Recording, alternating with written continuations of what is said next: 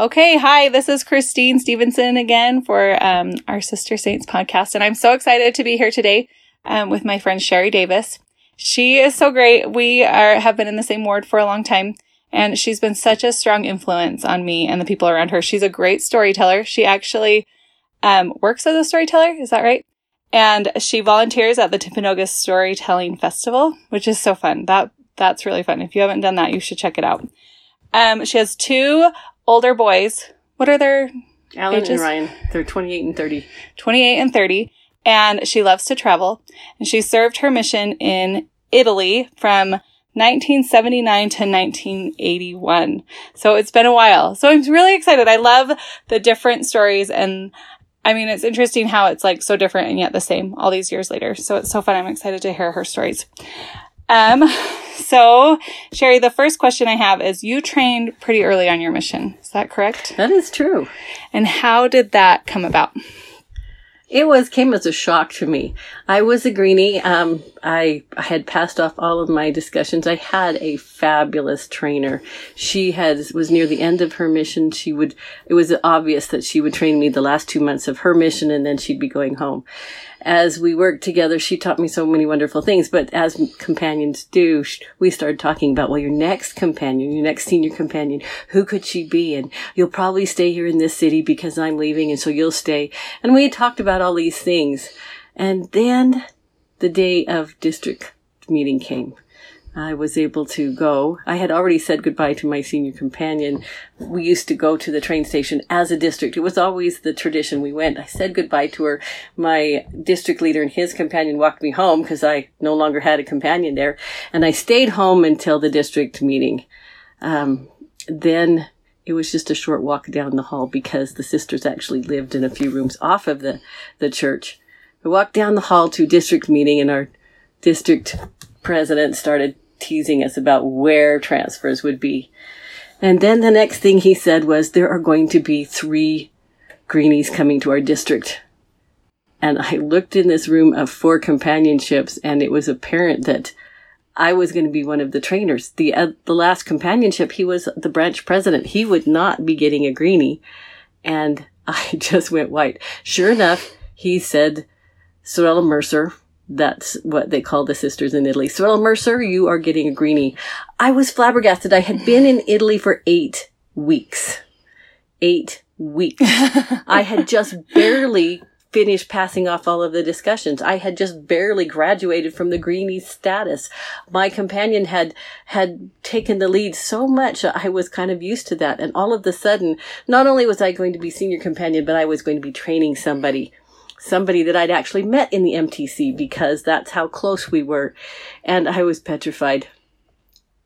My first junior companion showed up, Sister Wimmer, straight from the MTC. And I said, we met in the MTC. You know me. You know that I am brand new. I am so frightened.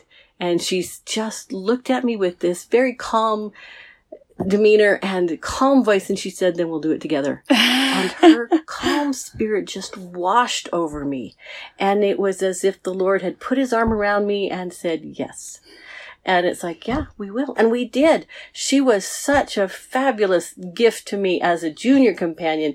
We had a lot of fun together. We had a lot of success together.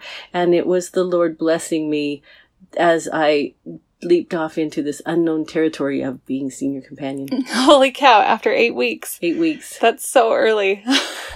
It's so fun. So how has that influenced your life after the mission? Because she was only 8 weeks behind me, she was home from her mission shortly after I came home from mine.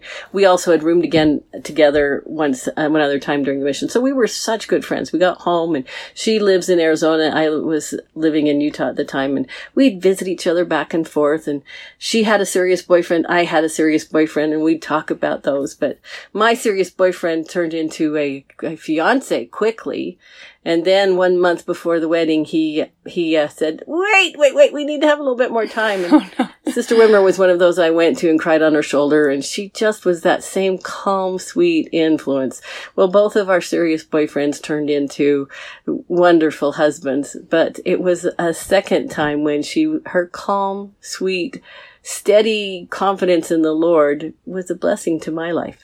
Isn't it so interesting that you're out there and you're so nervous, and then instead of the trainee coming in and being like, what? You've only been out here 8 weeks, and she's the one calming you. I just feel like the Lord's hand is in all of this. And then, especially when you talk about after your mission, then it's like throughout your life, then you've had her. Like, I mean, what are the chances of meeting her without serving a mission? She was and is a blessing to my life. Absolutely. I had some difficult companions after that.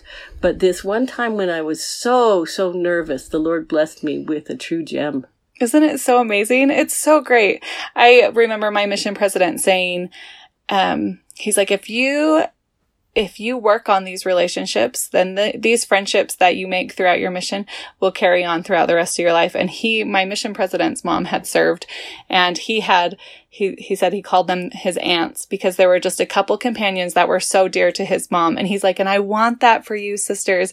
And I feel like these relationships that we develop during this time are so special. It's almost like you can't really compare them to anything else.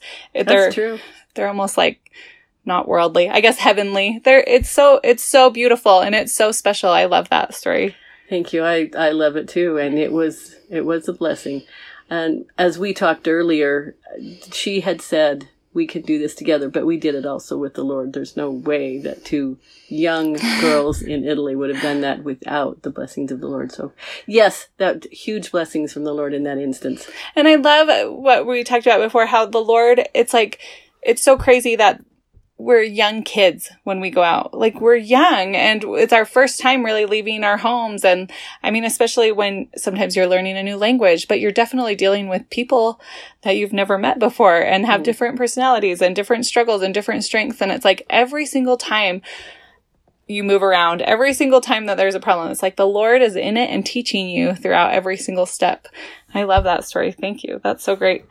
So did you do a lot of tracting out in Italy? I served in Italy, where the Catholic Church is very strong. You told me you served in Spain. You know what I'm talking about. Catholic Church is extremely strong there. I had one person who said, "Why are you here in Italy? Everybody's Catholic.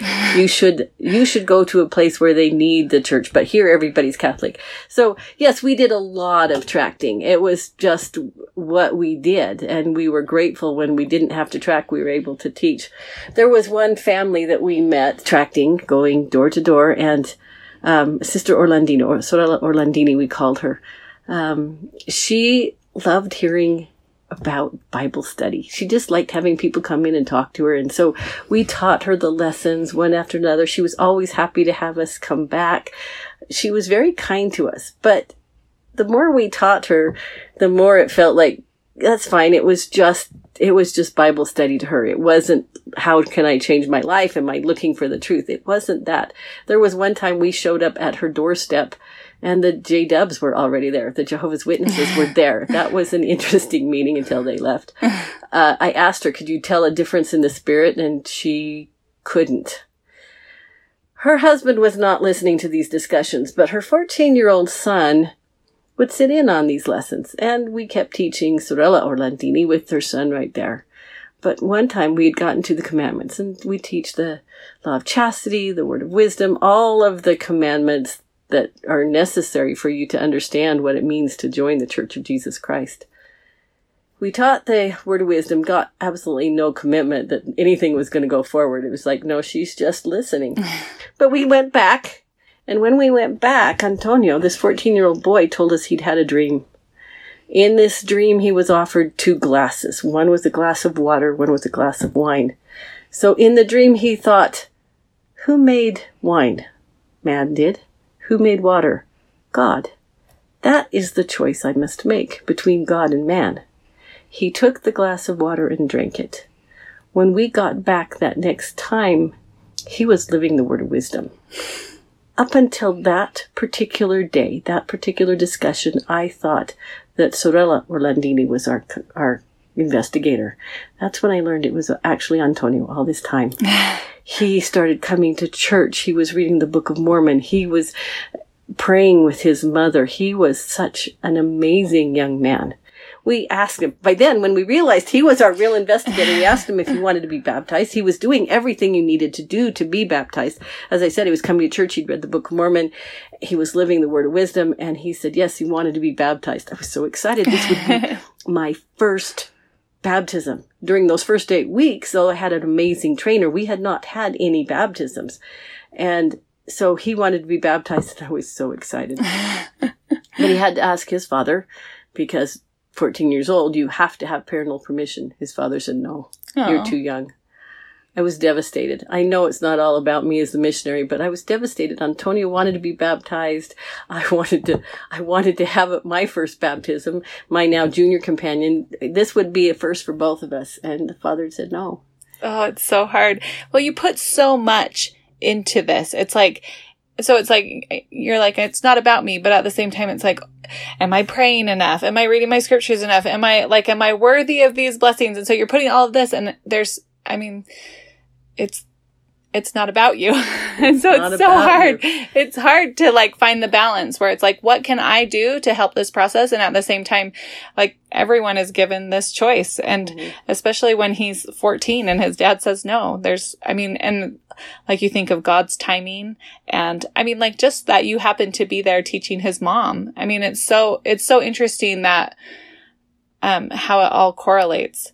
It's not just like cut and dry. Like, right. It's not that simple. It kind of reminds me, this week we've been studying Abinadi and how he was up there and prophesying and trying to convert and trying. And then it's like Alma, like out of all these people, you'd think maybe like King Noah or something, like someone big and huge. And it's like Alma, like he got the one person that he was supposed to convert. Like that was part of God's plan, even though like looking at it, it's like, oh, it would have been great if everyone was baptized and everyone changed because of his strong mission. Yeah, Alman and Abinadi, that's a great story there. It's so great. So how did that story influence your life today? The story of, what is his name? Sorry. Antonio. How has that influenced you today? I was very touched by Antonio's vision. It was a vision in the night, his dream. It really drove home to me that Italians believe in dreams. They believe that there's significance. And because of Antonio's belief, the Lord was able to teach him that profound truth. It's a decision. It's a choice between God and man. Isn't that really what it's about? And such truths were taught to me by a 14-year-old boy. I often think, am I open? When the Lord wants to speak to me, am I listening? There are the times that you find out afterward, oh yeah, I should have been listening to the Spirit better. And there are other times when the Lord speaks to you, you move forward and you said, yes, that was it. I listened. I did. It's interesting that it takes so long to figure this out. So it's like, not necessarily for you. No, that's what I'm saying. I'm like, as I get older, I'm closer to 40 and I'm still, every single time I feel the Spirit, I'm like, oh, that was it. Instead of like, of course, I've been on a mission and I've had all these experiences, but every single time I'm like, wait, that was God talking to me. And it takes a minute. It takes a second to recognize it. The more we do it, the better we get at it. Yeah. But I'm still learning too. That's why I asked you. The Lord does not bang us over the head. We have to pay attention and we have to act. If we do, he'll do it more often. And if we don't, then we're going to still get banged over the head sometimes. But other times we'll just say, oh, I should have listened. I know, it's so true. Do you have any experiences when the Spirit has spoken to you like that? Oh, I do. There was the time that the Spirit told me to wear closed-toed shoes, and I just went from flip-flops to sandals, and I got stung by a wasp that day. Oh, no. That was not the time I should have been listening. Hang on, I'm trying to remember. I was in church. I was 28 years old when I got married, and I wanted children immediately. My husband was fine with that. 28, I didn't want to be spending time waiting. We wanted children immediately, and they didn't come. And so when they finally did come, that was a huge blessing. But as we mentioned, my sons are 28 and 30 years old. They're dating, but they're not dating anybody seriously. They're not married. So now the next step, I was giving out huge blessing of having 2 children, 2 good, fine young men. They're not married. I don't have daughters-in-law. I don't have grandchildren. One time I was sitting in church and somebody talked about grandchildren over the pulpit. And immediately my contrary self said in my head, I don't have grandchildren. And the Spirit responded so quickly. You prayed for those boys. So be grateful. The subtext was so be grateful. That was the sermon. But it was powerful. And I think about that over and over again. Those boys aren't married. They're looking in their own way, but they're fine young men. They love the Lord. They're trying to do what the Lord wants them to do. And so the Spirit has told me, be grateful. Isn't it so great? I think that, and just what we were talking about with Antonio, how it's like, it doesn't matter how much you pray and how much you're fasting and how into the scriptures, like it helps, but at the same time, they have their choice. And so then you're like, I want these grandkids. Like this should be happening for me. Like I want that baptism. I want to see this. And the Lord is like, hold on a minute. Like you were given the opportunity to teach Antonio. Like you were given these boys, like here you are to teach them. This is your calling. This is what you need to do. You can't manipulate all the things. And Darn it. I know. I just think it's interesting. I've never really made that comparison, how it's like our investigators were almost like our kids. And then as we have these kids, then we're like, no, this is it. You should be doing this. And you should, like the time, you're 28 or you're 30 or you're this age and these things should be happening.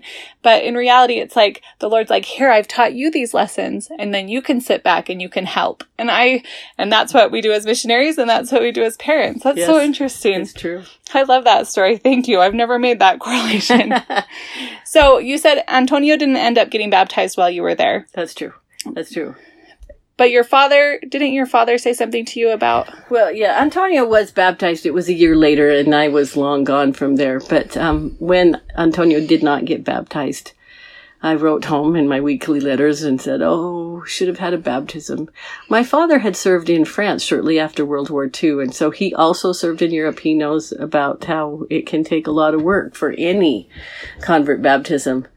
But he wrote back to me. My father was an excellent letter writer during my mission. He wrote back to me and he said, the Lord will bless you with 2 baptisms for the one lost. And I was comforted by that. But shortly after that, the elders had a baptism at the church. And I was there, of course, and our mission president had come. The mission home was more than 300 miles away, so this was a big deal for him to come. And in Italy, the mission president is almost like a general authority status. Whenever the mission president would come to the outreaching areas, the members loved it, and they loved him. So he came for this convert baptism. And my senior companion had taught the Matsota family. The father had been baptized. The rest of the family had not. And we had continued to visit with the rest of the family, but there just was no progression whatsoever. And so I dropped them. They'd been dropped before. They were no longer really active contacts. Our mission president came out, and the Matsota family was there. The husband was very active in church. He turned to Sister Matsota and he said, so when are you being baptized? She said, will you come here for my baptism? And he said, yes, I will. And so for my very first baptism, my mission president challenged her to baptism. We taught her all the discussions all over again, and she was baptized. And sure enough, Presidente Gambaroto came out there for her baptism. So that was the first baptism that my father had promised me. Also, the elders had contacted the owners of a pastry shop. Excellent Italian pastries. And so, being good missionaries, they had challenged them to listen to the discussions. They were listening. But there was a girl who worked at the shop who also wanted to hear the discussions. And so we started teaching her. Her name was Anna, and she ate up everything. She listened to what we had to say. She agreed to read the Book of Mormon. She agreed to obey the commandments. And when we asked her, will you be baptized? She said yes. In very short order, the Lord fulfilled my father's promise that I was given. It seemed like on a silver platter, 2 baptisms for the one that didn't happen. Oh, I love that. I think that's so interesting how inspired your dad was to be able to say that and for that to happen. That's so great. And how has that influenced your life today?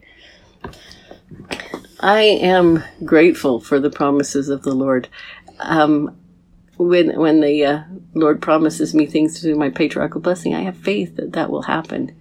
It's that sometimes things don't happen easily. I mentioned earlier I was 28 years old when I got married. I mentioned that I had this boyfriend who didn't want to get married quite as quickly as I was ready to. It was a difficult time, but my patriarchal blessing promised to me that I would be married to a chosen son of Israel. And so when the timing didn't happen the way I wanted it to, I already knew that the Lord fulfills his promises. And so I waited. Not patiently, but I waited. We were married, and he is a chosen son of Israel, and I'm so grateful. Well, and what we've been talking about, so much has to do with timing. And I can't speak for everyone, but I'm such an impatient being. I'm like, come on. Oh, me too. And I love that the Lord's like, hold on, take a step back. It'll work out. And I love that he's willing to do that for us. He's willing to teach us the patience, even if it's not perfect. So what's your biggest takeaway from your mission? A love for the Lord and a love for the Italian people. They're almost intertwined. I love those Italians. It was such a blessing to serve there. I don't know what I thought a mission would be when I left. My father had served a mission and always talked in glowing terms, so it was something that I was grateful to do. But if I may, I want to share this from my journal because I think my takeaway was not exactly what I thought it was going to be going in. I said, I am so thankful to have served a mission. I have had great joy teaching the gospel to a people that I love. It is great to be able to see a person's life change for the better as he incorporates the principles of the gospel into his life. That is the real joy of being a missionary. Oh, it is beautiful to see the light of the gospel in someone's eyes. How fortunate I am to have served as a missionary and in this particular mission. I love the Italians. I love the missionaries with whom I have labored. I love the Lord. And I have always enjoyed working for the Lord. The benefits are fabulous. I love that journal entry. I think that's so great. It's so fun looking back on these times. And it's so interesting that it was such a short period of time in our lives. And yet it's almost like held so close to our hearts. I love that. Is there anything else that you'd like to share with us? Thank you for inviting me to do this. It has been a pleasure to reflect on that time in my life. Like you said, it was an important time in my life and a treasured time in my life. Thank you so much. That is all we have for you today. Thanks for listening.